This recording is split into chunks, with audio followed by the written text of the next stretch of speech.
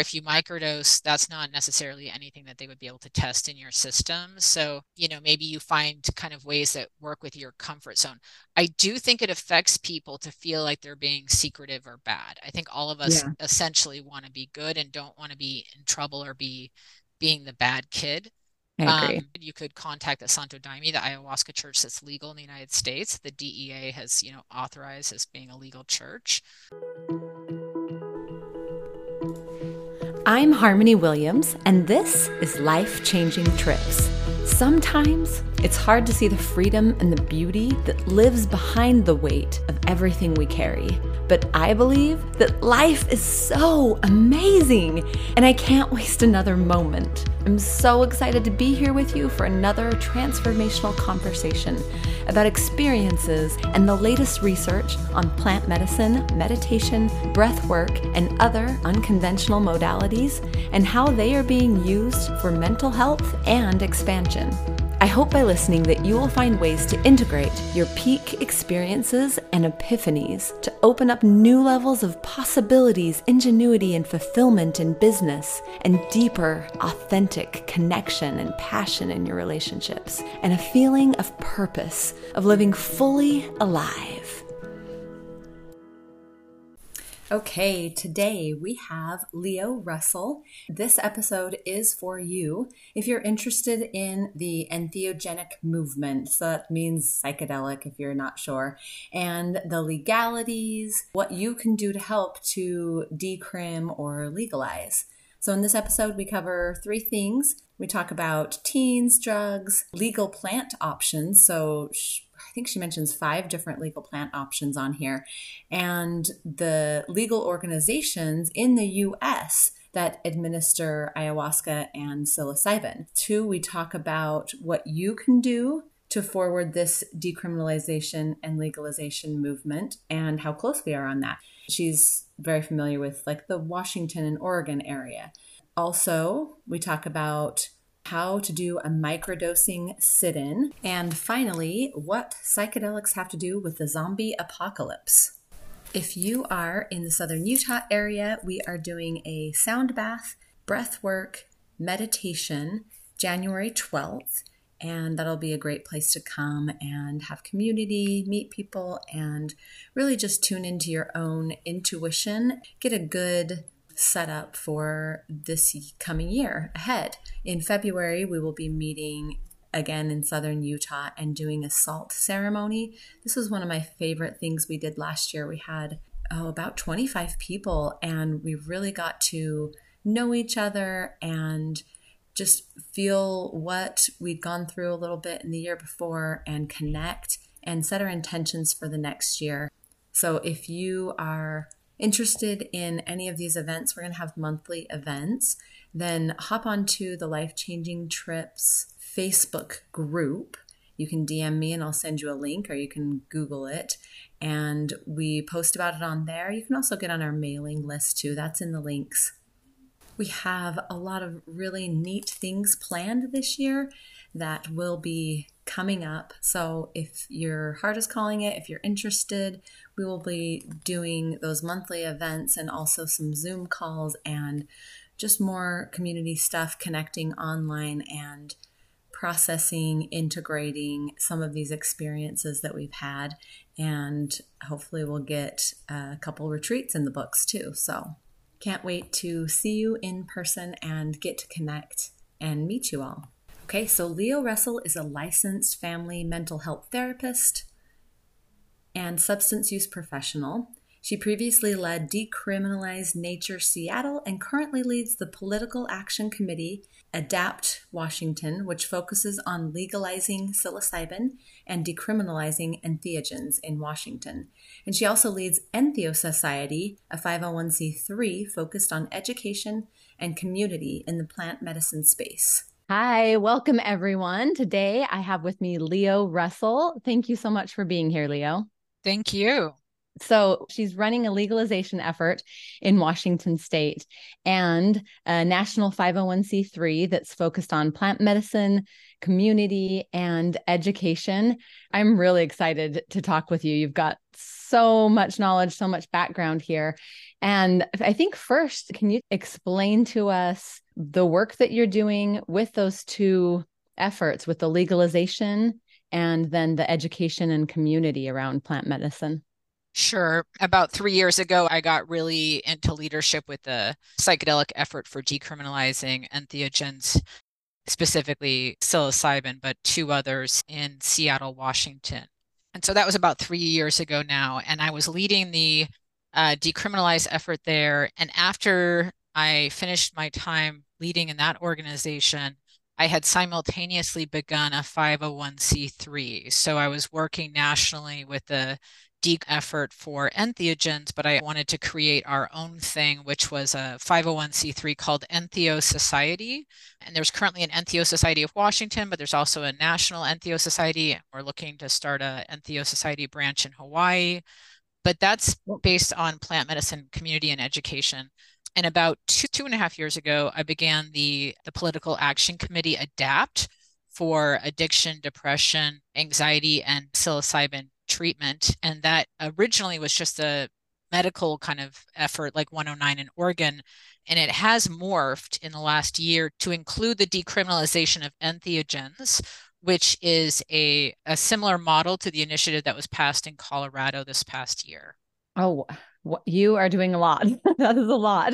Oh my goodness. I love that. That's a lot of my listeners do struggle with some of those things, the depression, the anxiety, addiction, all of these different things that are so common. And that's part of my mission, is just to help people be able to have access to what they need and even know about it. Really, my podcast is just like, hey, you may not have known what this was because you were trained up on the egg frying and the frying pan, and you thought, since it's in the same legal class, that it's the same as heroin and cocaine. And psychedelics are not the same as heroin and cocaine. And I didn't know that, believe it or not, until I was 40 years old. So that's part of my efforts, is just like, hey, there's other options out there that you might want to responsibly consider. And the hope and dream of mine would be that this is something that could be legal for all, and we can help educate people on how to use them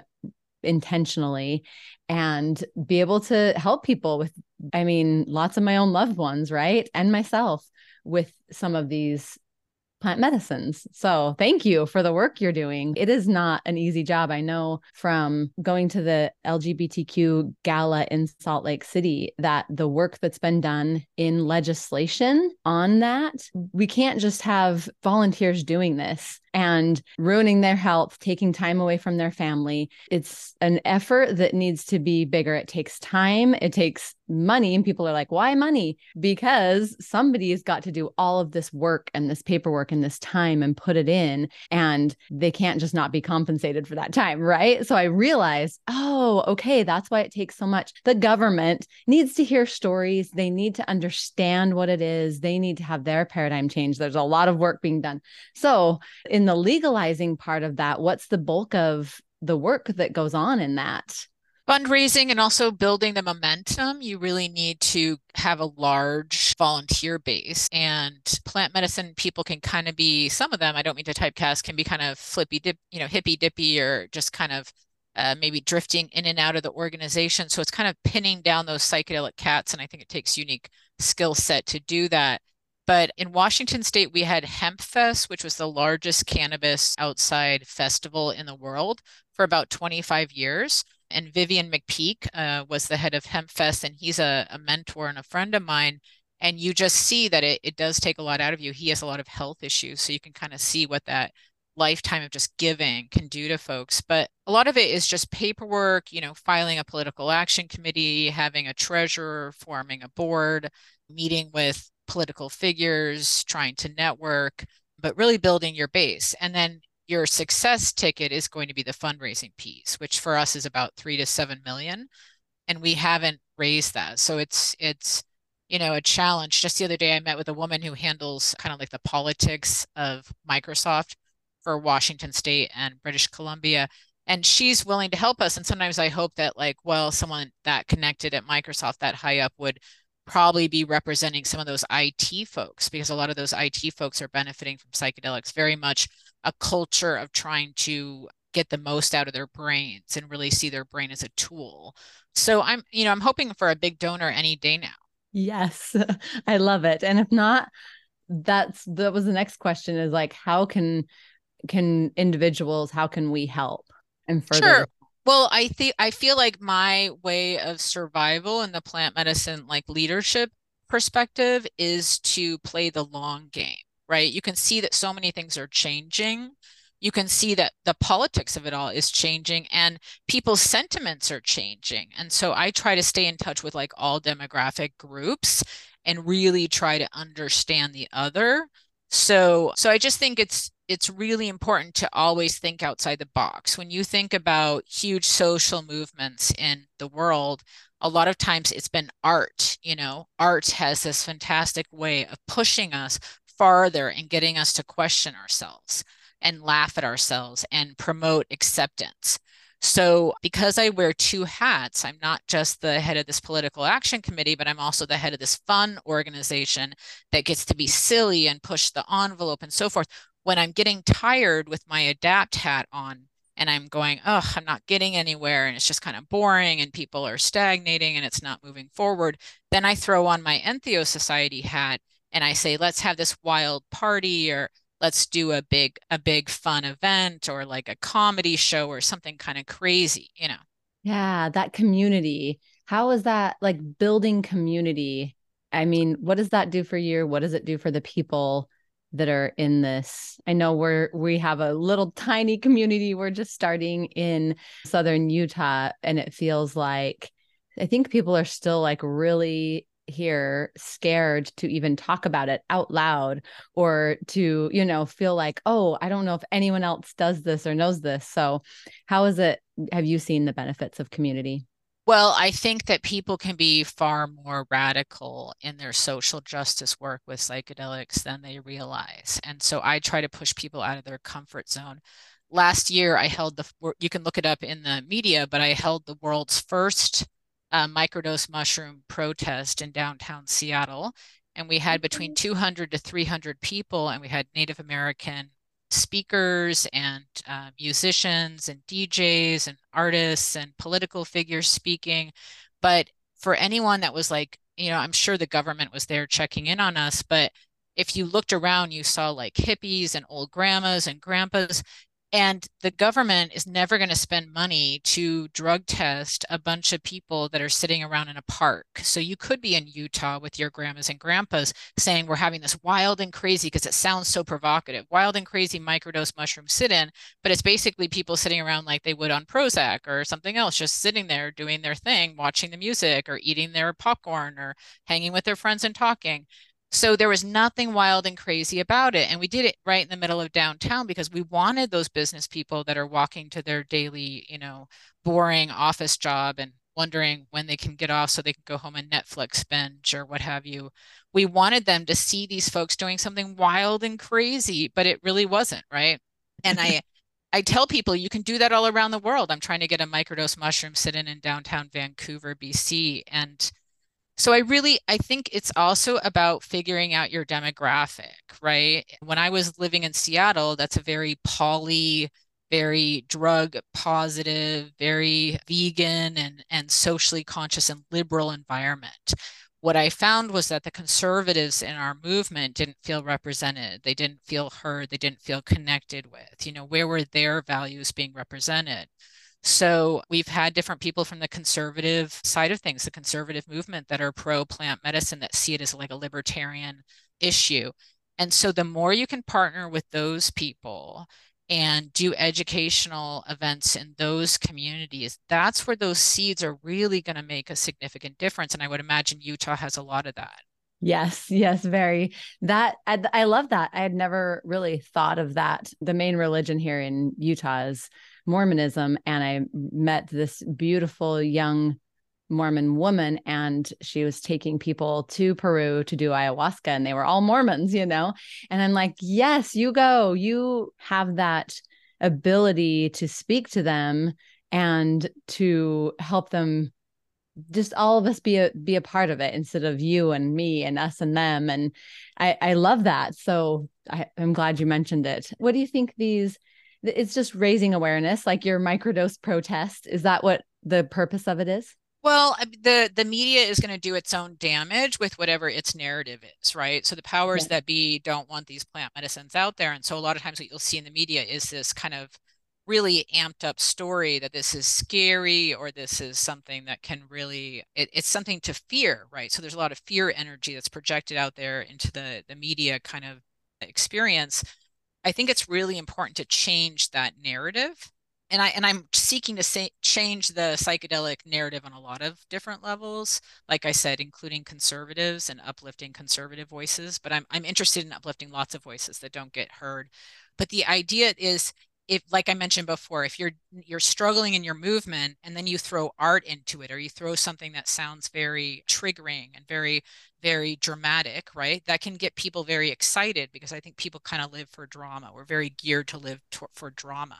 So when you hear microdose mushrooms sit in, you're like, oh my God, it's Woodstock and people are going to be naked and there's going to be flowers painted on their bodies. This is going to be crazy, you guys. Let's get down there and check that out.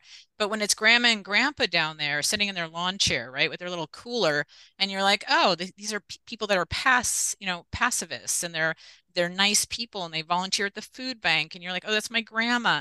Then it doesn't get as exciting, but you've started to change that narrative. And it takes a little bit of vulnerability. And I want my volunteers to get pushed out of their comfort zone, right? I don't want them just like stuffing envelopes or something. I really want them to do something. And so you could chain yourself to something. I know people that chain themselves to the DEA's office in Washington, D.C. to raise awareness about the laws that are in effect that basically bar people from healing themselves, right? And that's very good and very dramatic and what have you. But I think we could do that en masse without going to the government, go to the people, right? And Mm. show them en masse the diversity and the color and the flavor of all these varieties of people. You've got Native Americans, you've got libertarians, you've got public figureheads, you've got grandma and grandpas, you've got kids. And you can see that these people are happy, loving people that just want to help other people be happy, loving people. And so it's a movement of good, whereas there's so many movements in the world that are movements of separation or anger. And I think there's a different energetic resonance when something is advocating for good and advocating for healing. Yeah, I love that. Yes, that's the purpose of my podcast, is to get change that narrative and for people to see, like, I mean, when I first thought of it, I was like, who am I? No, I'm just like nobody. Who am I to have this podcast? I'm just like a mom.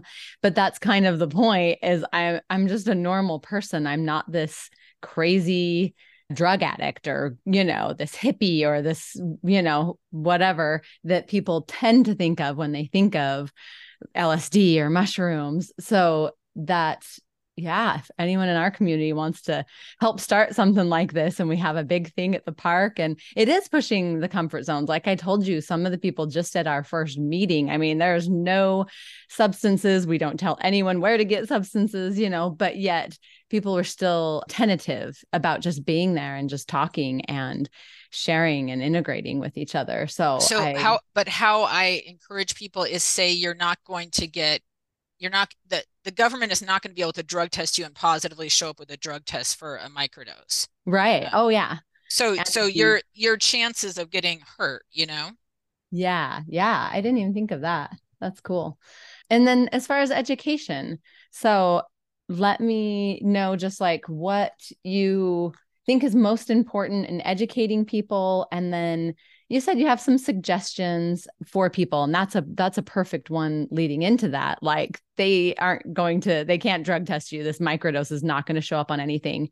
I already have my legal disclaimer. I don't want to be giving any legal advice or mental health advice or health advice, because I'm not a doctor or any of those things. But yeah, just some suggestions as far as that education around safety and legality. Well, I think I've been on both sides of the movement. I've been on the decrim and on the legalization effort, and now I'm working on both. I think it's really important to talk about safety. And the more I'm in this field, the stronger I feel about safety. So I started off leading in the decriminalized space. So I'm not sure if you have read The Key to Immortality, or I forget the name of the book, Brian Murakushu's book. I'm No, slaughter. I've Yeah, just barely heard that mentioned though. yeah, So yeah, just slaughtering his last name there. But if you watch this interview with Joe Rogan, he talks a lot about how these plant medicines were literally used at the dawn of time for all of our main religions as kind of like the source or inspiration for connection with, what we might call God. And so, because if like connecting with Christians, like I'm actually thinking about doing an event talking about the use of psychedelics in Christian history, because I think that that might appeal to folks that come from that background and from that perspective and who are very interested in Christian history. But Mhm. I do think that having people grow and they change, and hopefully we can demonstrate that in our own learning and how we can change. But I've gotten to a place now where I do recognize even more so that people are entering realms. Like if you take acacia, for instance, that's something that was used by the pharaohs in ancient Egypt. And that was used by the priestly class, just by like the pharaoh and his family, or or the, the Nefertiti or whoever's family. So it was only the most royal people of the most royal blood that were allowed access. And when you think about the power of some of these substances, like in this case, acacia, you are entering another realm and you are communicating with an entity or a spirit, and you're basically communicating with God, if you will. And I just feel like that used to be something in human history that only the Oracle at Delphi would do. Like only this very protected and guided and kind of exalted position of leadership and holy knowledge would be allowed access into those realms to talk to God. So I'm not saying that it's not something that everyone should necessarily have access to, but I think a lot of people, if they're entering a realm, a different reality, it can alter their perspective of the universe forever. And I would say primarily for good, but I don't know that some people can handle that. It's so heavy and it's so big. And so I think the more we talk about it, but historically it was something that was kind of like secretive. Like, the priest would have it for the pharaoh. And Aristotle and like Plato were brought, or Sophocles were brought by like a woman that took them off to do ergo or what have you, that to the hallucinogen that's similar to LSD, like, but it was like the priestess woman, you know what I mean? It wasn't like your average fisherwoman that was like offering you a pill at a party or something. So I do, there's also beliefs around demonic possession that I do think there is some truth to that, which is that, the Catholic Church believes in exorcisms, the Jewish faith believes in exorcisms, and that means that there are people that are actively in those religions working with demonic entities and exorcising demonic entities from people. I do believe that sometimes when people go into these psychedelic states, they don't realize that they're opening portals to other, universes or other spaces, and that they could get things attached to them that they don't even understand. So Hmm. again, does that mean that I think it needs to be reserved for like the holiest of priestesses, and we have like a cult of witches that are allowed to do psychedelics after initiation, 12 days of fasting, who knows? No, but I really think we need to talk about, these are some very powerful medicines. Yeah. Yeah. At least 9 days of fasting. Just kidding. I don't think I could do that.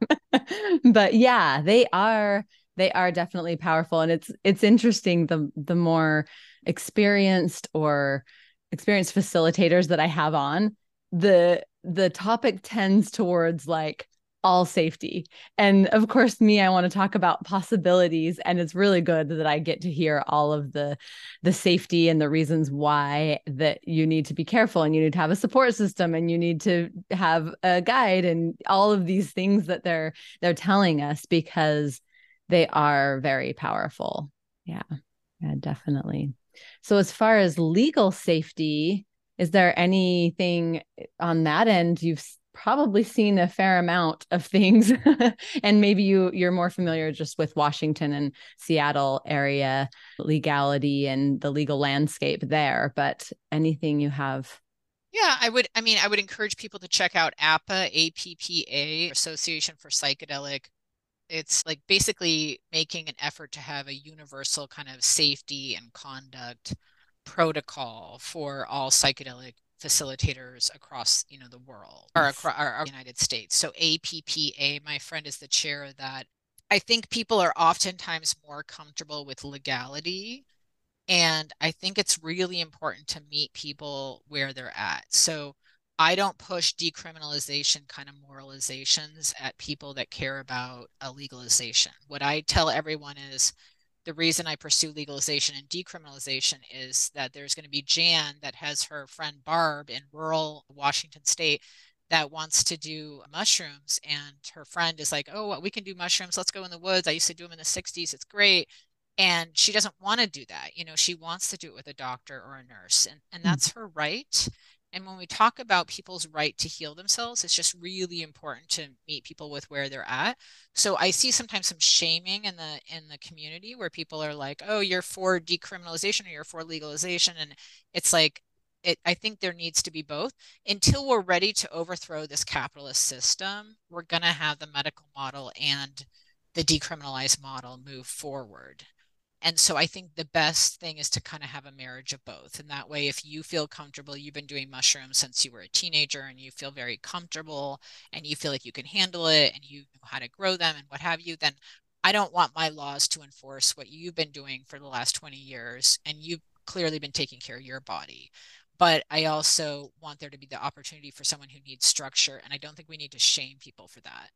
And as far as taking the risk legally, I think people can have beautiful experiences with Blue Lotus. That's a legal kind of hallucinogenic experience.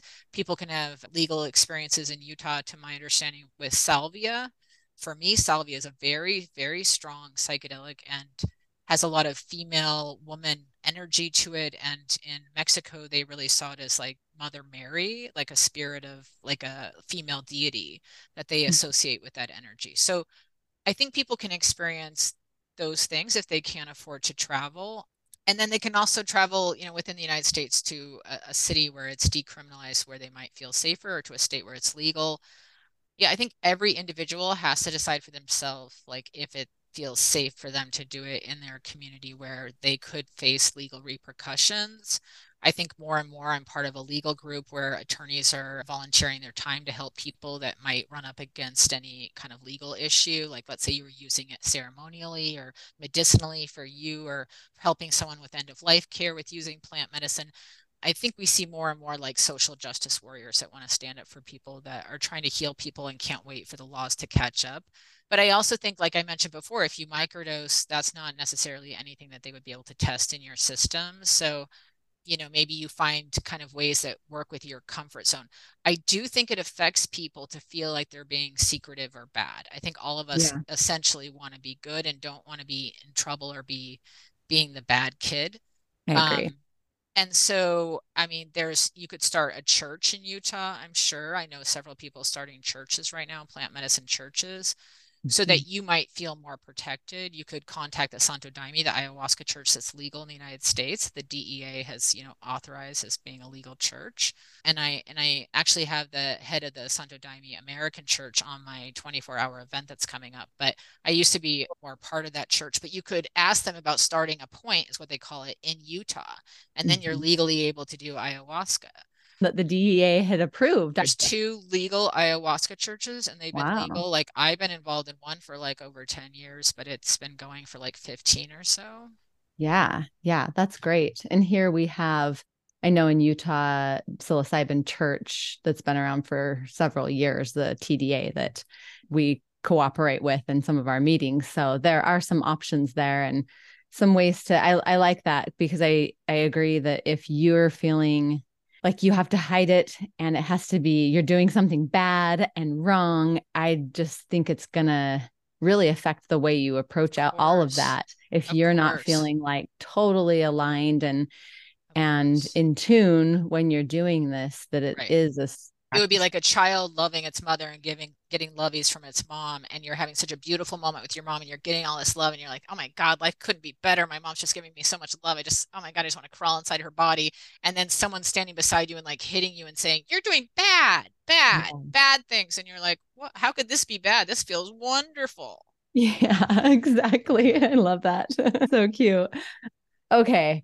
the leadership archetypes thing, you just piqued my curiosity.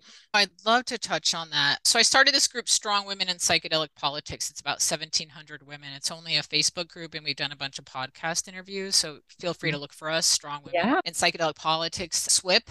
And I just want women all over the world to really feel like there's this thing called entheogenic feminism, which I believe is like the next wave of feminism. But the concept of entheogenic feminism for me, as I've defined it, is it's not just a kind of a liberal white woman's thing, right? Or a liberal woman's movement. It's for men that are allies. It's for trans women. It's for really looking at individual women's stories, conservative women's stories, and that there's a place for everyone. And it's also not into like shaming. A lot of times you see in the plant medicine movement, people are like, oh, that guy did something bad, or that person did something bad, or what have you. And so the whole idea of indigenous healing is that if you are in the village and you do something to wrong someone in the village, let's say you murder someone or rape someone, the original kind of tribal perspective is that you are me and I am you, right? And I think that psychedelic medicine teaches us that. So Yeah. that means that whatever toxic sludge we've shoved off into some area of the world, that is going to come back to us through global warming or what have you. So we can't really shove away these people that are kind of diseased and broken. And my background is social work and mental health. So I've worked for a long time in government systems that are very broken, but a lot of them are based on shame. Even 12 step can be based on shame. And so we don't get better with that energetic vibration of shame, and we're not motivated to Yeah. change. We're motivated to change when we feel loved and we feel included, even if people don't like our behavior, that they care about us and that they see us as an essential member of the human family. I love this message. Okay, keep going. So I really want entheogenic feminism not to be kind of with the PC movement. You see a lot of like people being very moralistic with each other. They're like, oh, that man treated that woman horribly, or he took advantage of her. And it's like, okay, well, let's welcome him to the family and remember he's human, and we will encourage him to take accountability, but he's not going to do that until he feels loved and trust. To put down his guard, so we're not going to shame him into what, hating himself even more? Like, was that the idea? Right. And then So once he hates himself, is he going to do act worse. better Yeah. or worse? Yeah. Right. No, you're Exactly. just increasing that bad behavior. But within entheogenic feminism, I like to look at different like demographic groups as far as women, because I personally believe white women in this country, specific to the United States, have a very unique role in human history right now. Because if you look at the history of the United States, it's primarily for the white woman been like kind of like the slave master's wife on the plantation. She's not supposed to touch Buck, the black man who's in the slave quarters. She's estranged from her black sister down in the slave quarters, but she's also estranged from society, right? She's isolated. She's like that housewife and so forth. And we're kind of culturally having this movement now where the black people from the slave quarters are standing up for themselves and going to the master's house and demanding justice, demanding freedom. And that's great, right? But who is meeting them at the door? It's not the white male slave owner, right? It's the wife that was sent to the door. So I feel like the white women out there that are getting really caught up and feeling like super guilty for like, oh, we've done these horrible things to people of color and so forth. I would argue like, well, you were their property until about 5 minutes ago, and you only had voting rights about, in the scheme of things like, 10 minutes ago. So you really haven't, and you haven't acquired land or money. And if you look at the world's wealth, it's like 85% owned by men. So you're not really making a lot of these decisions. In fact, you've kind of been screwed. So I think it's really hard to have those conversations if people are not recognizing that white women, their experience is not the same as white men's experience. The white man has traditionally told her, listen, you're with me, you got to stand with me. I actually think white women do better kind of standing on their own, standing uniquely on their own. Oh my goodness. Is your one of your books about this? I'm writing a book about my experience in the psychedelic movement. My other books are the Black Sheep Manifesto, which was about my grandmother dying and Mm, offering her cannabis and my family's reaction. And what does it mean to be the black sheep? What I yeah. see right now with the psychedelic movement is a lot of these people are going for their healing retreats, right? And then they're coming back to these diseased family systems. My background is family therapy. So these people come back to the diseased family system after these great realizations in Peru with their shaman, what have you. And they say, hey, family, aren't you excited? I healed and I finally addressed my trauma and Uncle Ricky actually molested me. And, so they're stirring up trouble and they're like, don't you guys want to get healed too and work out your stuff and talk about your stuff? And the family says, no. No, the families don't want to shift or change. And so then what these people in the psychedelic community are experiencing is an isolation from their families, is a black sheep experience in their families. So I wrote my book, The Black Sheep Manifesto, and I think a lot of people in the psychedelic movement can relate to that just because they're losing connections based upon if you're leveling up, if you're healing, those around you sometimes want to drag you down. They don't want you healing because that means they're forced to heal. And then my other book is Yes, That White Woman Wants Your Baby, Stories from the Field of Social Work. And that's after years of working in Indian child welfare. I worked in family treatment court. And so I would, as a social worker, I would ding mothers for having like a positive UA for cannabis and say, oh, well, she can't see her kid this weekend. She popped a positive or whatever. But I was going off on the weekends to do my ayahuasca church that was legal. So it made me feel like the biggest hypocrite in the world, but also I just saw so much racism and classism in the child welfare system and was going through a difficult custody battle myself with my son. And I just really felt like I could never tell the moms whose kids I was taking out of their homes, like, hey, I understand that the legal system doesn't always tell your story, that you might have had a crappy public defense attorney, and that the system is kind of geared against you. Wow. Yeah, that sounds like both awesome books. That is so fascinating stuff you're talking about. I know I just had this one experience that kind of relates to that where I went to this little day spa in Las Vegas. We'll promote it here. It was like $35, the Imperial Day Spa all day. And we were in these kind of like jumpsuit things. I don't know. They gave you clothes so you didn't sweat in your own clothes, I guess. And I felt like it looked like prisoner clothes to me. I don't know why. And I just thought, oh my gosh, it's like, what's his name in Theogen? I can't think of it. It'll come to me right after this, where he talks about he was working with these children who had been abused or molested and everyone has pity on them. And then he was working with adults who were getting convicted and doing these crimes. And he's like, these are the same people that never healed. They're the kids that never healed from their trauma, and they're doing these things that we're incarcerating them for. And I was like, oh my gosh, if we could actually like help those people heal. I mean, before they're in the prisons, preferably before they're doing those things, but even in the prisons, and show them, you said this earlier, like show them love and show them compassion and say, how do we help you heal? And here, come to this place where you can meditate and you can be safe and we can work through this with you. It was just like, oh my gosh, I know my kids feel this way too. Like, we're doing it all wrong. We just got born into this crazy system, and we could do so much better, but hopefully we all can make our little mark and change the world however we can. And you're definitely doing your part. Well, you remember on TikTok or whatever that Tide challenge was, where people were swallowing Tide pellets. Anyway, it was a thing that these kids were doing, these teenagers, and they were dying, right? But what I saw from that as a cultural phenomenon is that teenage boys, maybe teenage girls too, maybe less teenage girls, but who knows? That whole rite of passage is something that historically was built into cultures to kind of navigate that period between teenagehood and adulthood.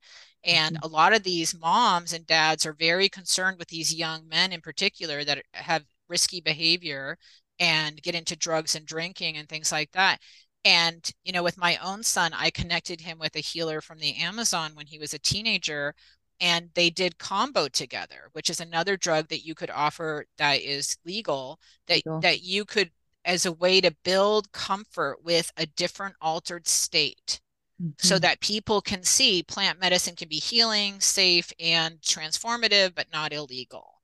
So it doesn't have to be one of these other things that are considered illegal. But for my son, that was so transformative, and that really knocked him away from like cannabis use and things like that, because it kind of cleans out the system and gets rid of any demonic entities and things like that can clutter a young person's mind. But what I was going to say about the zombie apocalypse is that the Walking Dead series is like one of, if not the most popular TV series like in the world. And you have to ask yourself, what is it that's so enticing that has such popularity in the world's population for a TV show, right? It probably brings together people that are very intellectual with people that are not very intellectual or who are not very smart, but they all like the storyline. And I think a lot of us care deeply about a world that feels very fractured and a world where violence is very common and getting more common. And a lot of people, especially conservatives, feel like, the Chinese are going to attack us any day and Russia's working to nuke us. And, just like all these horrible things that are potentially on the horizon as far as World War III. So you see a lot of that prepping culture alive, right? Mhm. And I think when you look at something like, well, what happens after the apocalypse? How do we reform society? How do we recreate civil, order and humanity, right? What is it that makes us human, right? It's our stories, it's our connections with one another. And what I really love about this show is that in the show, it doesn't matter if you're gay or trans or black or really dark skinned black or young or old or, handicapped or anything. No one cares, right? All they care about is if you can help with the situation, if you can help survive the zombies. And that's what kind of the United States, I feel like, needs to unify us. It doesn't have to be zombies, doesn't have to be like Russia or China, but I feel like the psychedelic movement has a real opportunity to teach about love and acceptance, right? And I feel like we see so much division in the world that I think for psychedelic leaders, there's a marriage between the spiritual and the political. And that's where I think people are trying to navigate right now is they're venturing into this healer territory and then they're like, oh my God, this feels political. How do you do both? And we haven't had healers that were also, I mean, you could say Martin Luther King Jr., but we haven't had healers that were political leaders, right? That were saying, I believe in prayer, I believe in spirits, I believe in God, you know what I mean? I believe in psychedelic states that are otherworldly, and I also believe in average, normal, everyday things and leading and trying to be grounded in reality. So I think we haven't had that. So I think it's just an interesting situation because I think we're going to see more of that. When you think about the Oracle at Delphi, she ran Europe for like hundreds and thousands of years, maybe, and she was the strongest person to lead, and she was behind all the emperors of that region and so forth. And she took psychedelic medicine, altered her state to divine, whatever the oracle would, say. But my point is that she was mystical, she was a witch, and she was also the most powerful figurehead. And I think that's kind of where we're headed, is that we're going to see people that, I mean, just right now, from an astrological perspective, we're in the same time period with the same kind of transits as the French Revolution and the American Revolution, which were at time periods that had a lot of like, let's overthrow the Kardashians and bring out the guillotine. I think people are really ready for authenticity. I think they're really ready for reclaiming their power and no longer being like, oh, the more likes you have or your $30 billion jet that we can all salivate over. Like, I think we're getting done with that and people are looking for something more real. They just don't know what it is they're looking for. Yeah, yeah. Wow. That's interesting from the astrological point of view. I know like reading the books about the third wave and the fourth wave and just how these cycles repeat that we're definitely in that it's time. It's kind of we're in that stage. Fascinating stuff. So there we've tied the zombie apocalypse into psychedelics. I love it. But we could be working together like the zombie apocalypse now. We don't have to wait for the zombies.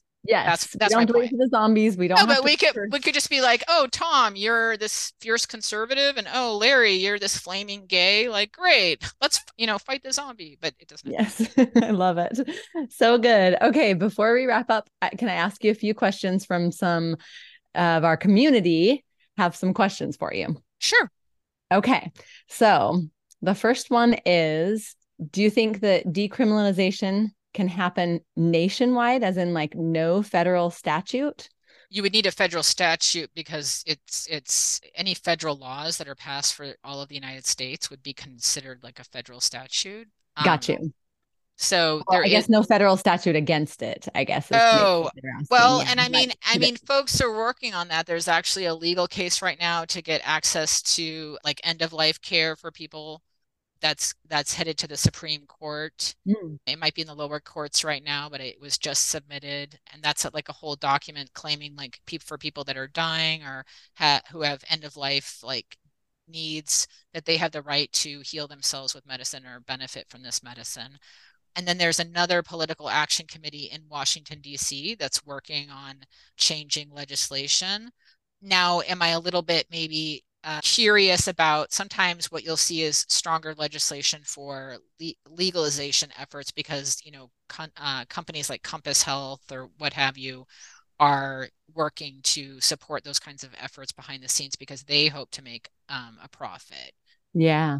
So, Yeah. I mean, but as far as like a nationwide decriminalized effort, I think it's pretty much individualized at the state level right now. I don't know of any national. Yeah. Okay. The next question, should there be a regulatory agency to manage who is allowed to administer these substances? Or like, do you think there should be certain requirements in place and authorization to administer these? Or are you more on the side of everyone should be allowed to have them? That's a tough question for me because I mentioned earlier about how these medicines are so strong and that historically they were used by the most holy people and like the most royal people. And I think it's because it was like a fiercely guarded secret to be used by kind of the most holy. And when we're making it available to everyone, that means that there's a lot of people that are going to have access that are potentially unprepared.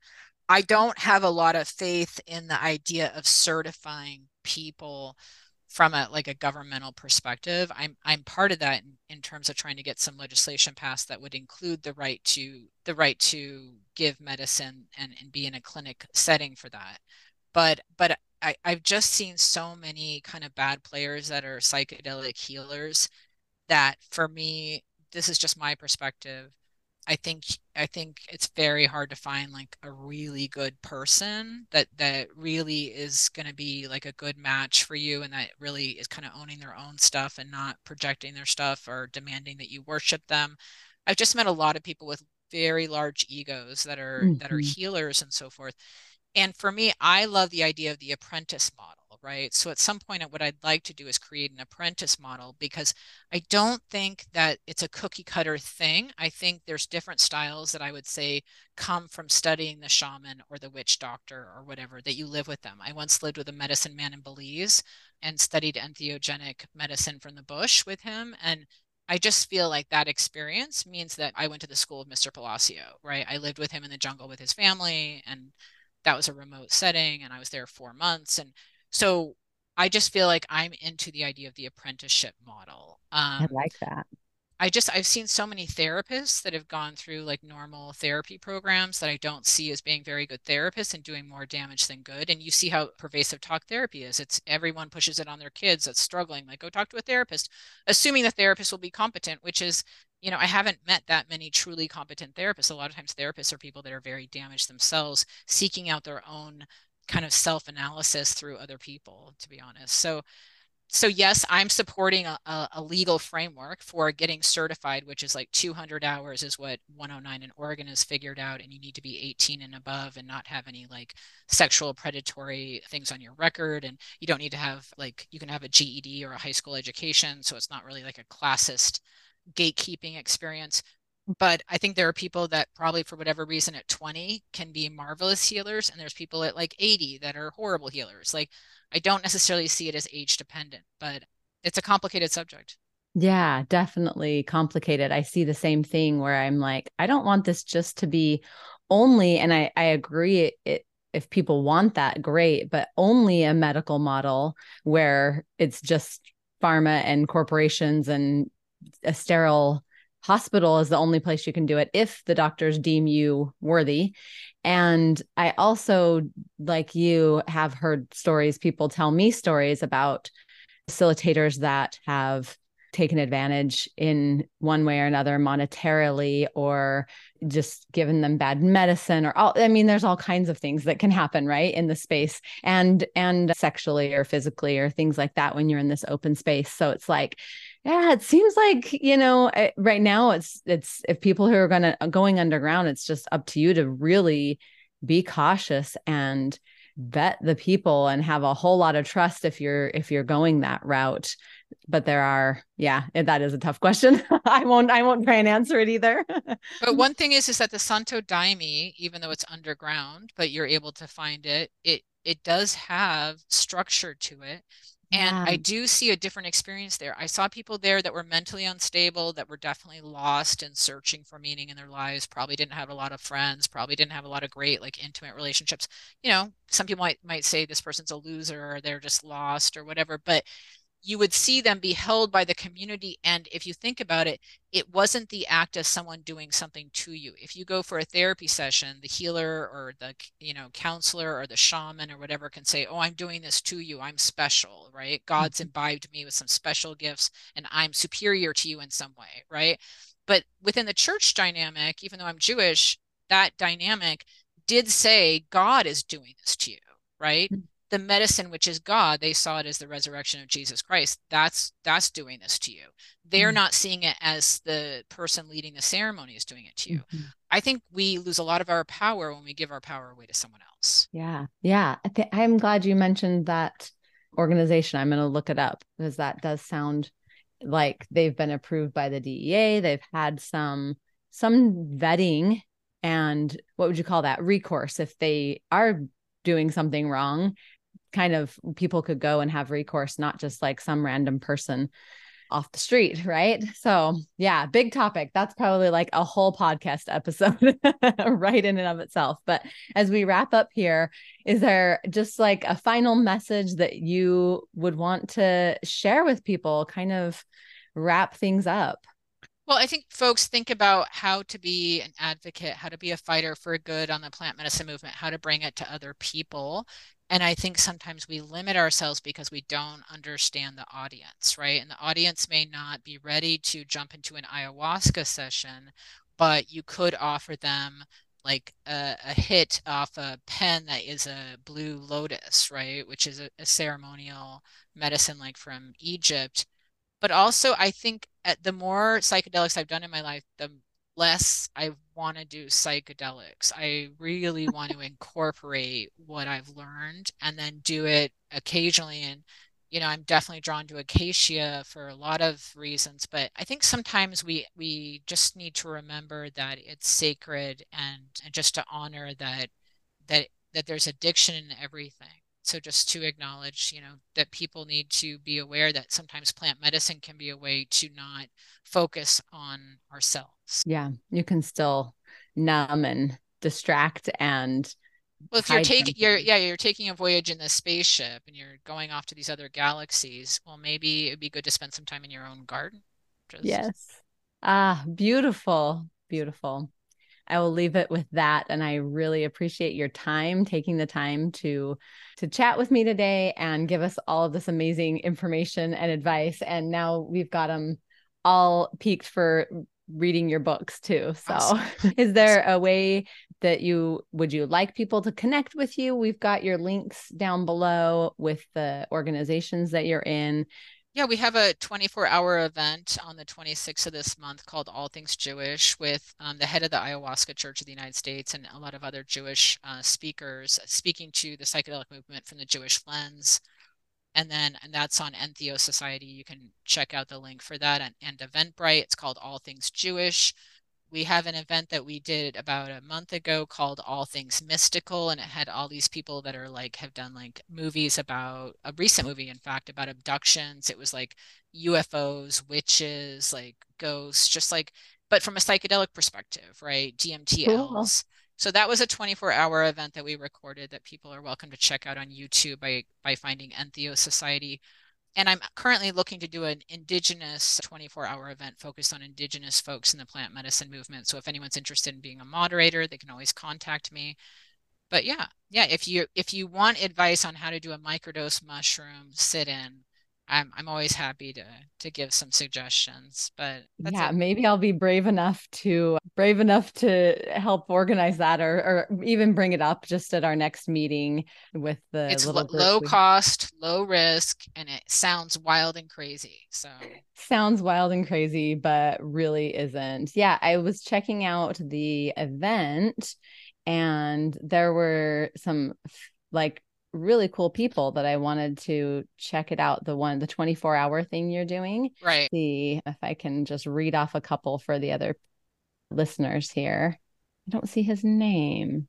Co-founder, director for the Center of Indigenous Medicine. I don't see his. Oh, yep. Roman Hannis. Okay, Roman Hannis, Rick Doblin. That I think is who I was thinking of when I was telling the story about the prisoners and the people incarcerated. I think he was the one I was thinking of. I don't want to ruin some other people's names here. Noah Dino Dad Rubin, a local comedian, producer, therapist, and father. That's fun. But some really cool, as I was going through that, I was like, oh man, when will people sleep? Because they'll want to hear everyone. Well, it's recorded. It's recorded. Oh, that's good. Yes. Yeah. Awesome. But it's like the idea is that with professionalism, there comes a lot of classism and racism and things like that. So the idea is that you see a lot of people that are very stressed out about being professional and kind of like having strict order. The Mm-hmm. 24-hour events are like a giant sleepover. So people will be in their bath. They won't be like exposing themselves, but they'll be like taking a bath or eating or sleeping or at the airport or whatever. But the whole idea is that you're comfortable. So if you're in your pajamas, like the idea is that you're comfortable and the moderators are comfortable. So no one is stressed. Like that's and the main objective. The other objective is we're so used to giving all of our power to outside parties like the government, or even if you go to an event, they're like, no one can talk or no one can ask questions, or it's very tightly controlled. Yeah. The idea being that we need to be tightly controlled in order to have order.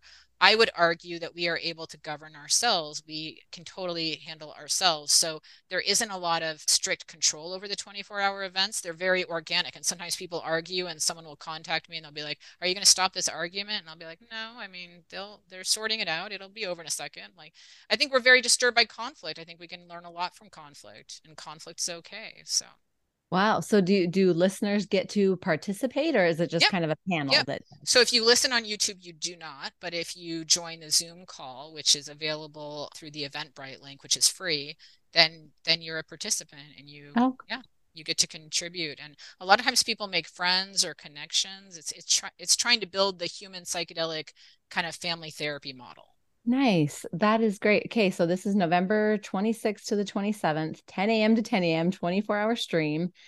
And I'm going to try and get this all up and edited as soon as possible so that Cool. it gives people a Yep. few days. And we'll be on Clubhouse on the Flourish Academy on the 24th at 9 a.m. Pacific Standard Time, just to kind of talk about like why are we doing this event? Like what is this event going to be about? What are people going to talk about? And just like answer questions. Awesome. Thank you so much for putting these things together and having all these resources for people. So Thank valuable. you. So thank you for being here. I Yep. appreciate you. Thank you. All right, we'll see ya. Okay. Have a good one. Just to wrap up, there are some exciting things going on in decriminalizing entheogens and legalizing them. So, right now, we have the DEA has approved the Santo Daime, I'm maybe saying that wrong, church for ayahuasca. And you also have options to legally use psilocybin in Oregon and now Colorado's has been decriminalized and they'll be rolling things out here.